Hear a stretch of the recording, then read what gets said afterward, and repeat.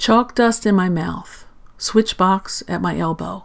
I can hardly climb the stairs to the time clock near the woven rug, to the matted picture of the African violets falling out of the skies. He stands like a punctuation point, proud and stark, and exerting directions. Why listen?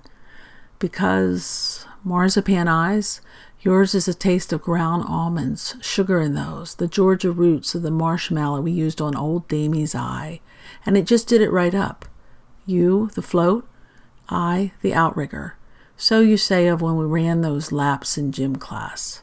I, feeling like a deer in the fields behind the courts.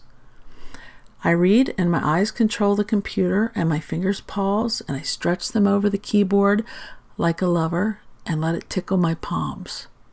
Like a lover, I pause.